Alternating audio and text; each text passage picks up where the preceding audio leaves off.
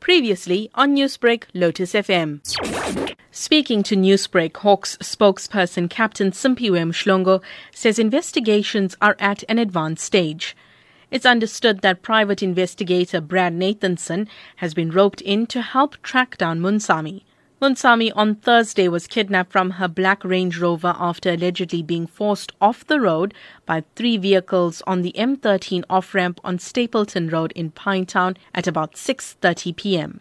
Shortly after her kidnapping, the Hawks took over investigations into the case, but Captain Mhlongo says there are no updates on the investigation. He has, however, dismissed reports circulating on social media that Moonsamy has been found. The family of Moonsamy have stated that a reward will be available to anyone who provides information that results in her safe return. In a statement sent to Newsbreak on behalf of the family, Moonsamy's brother Indran Naika says it's a trying time. Naika says, and I quote, "All we are concerned about is that Sandra is returned safely. We are continuing to pray for her safety and well-being and hope that she will be returned to her family and children soon."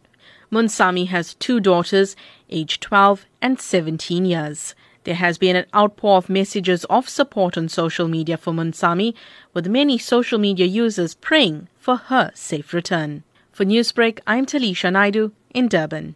Newsbreak, Lotus FM, powered by SABC News.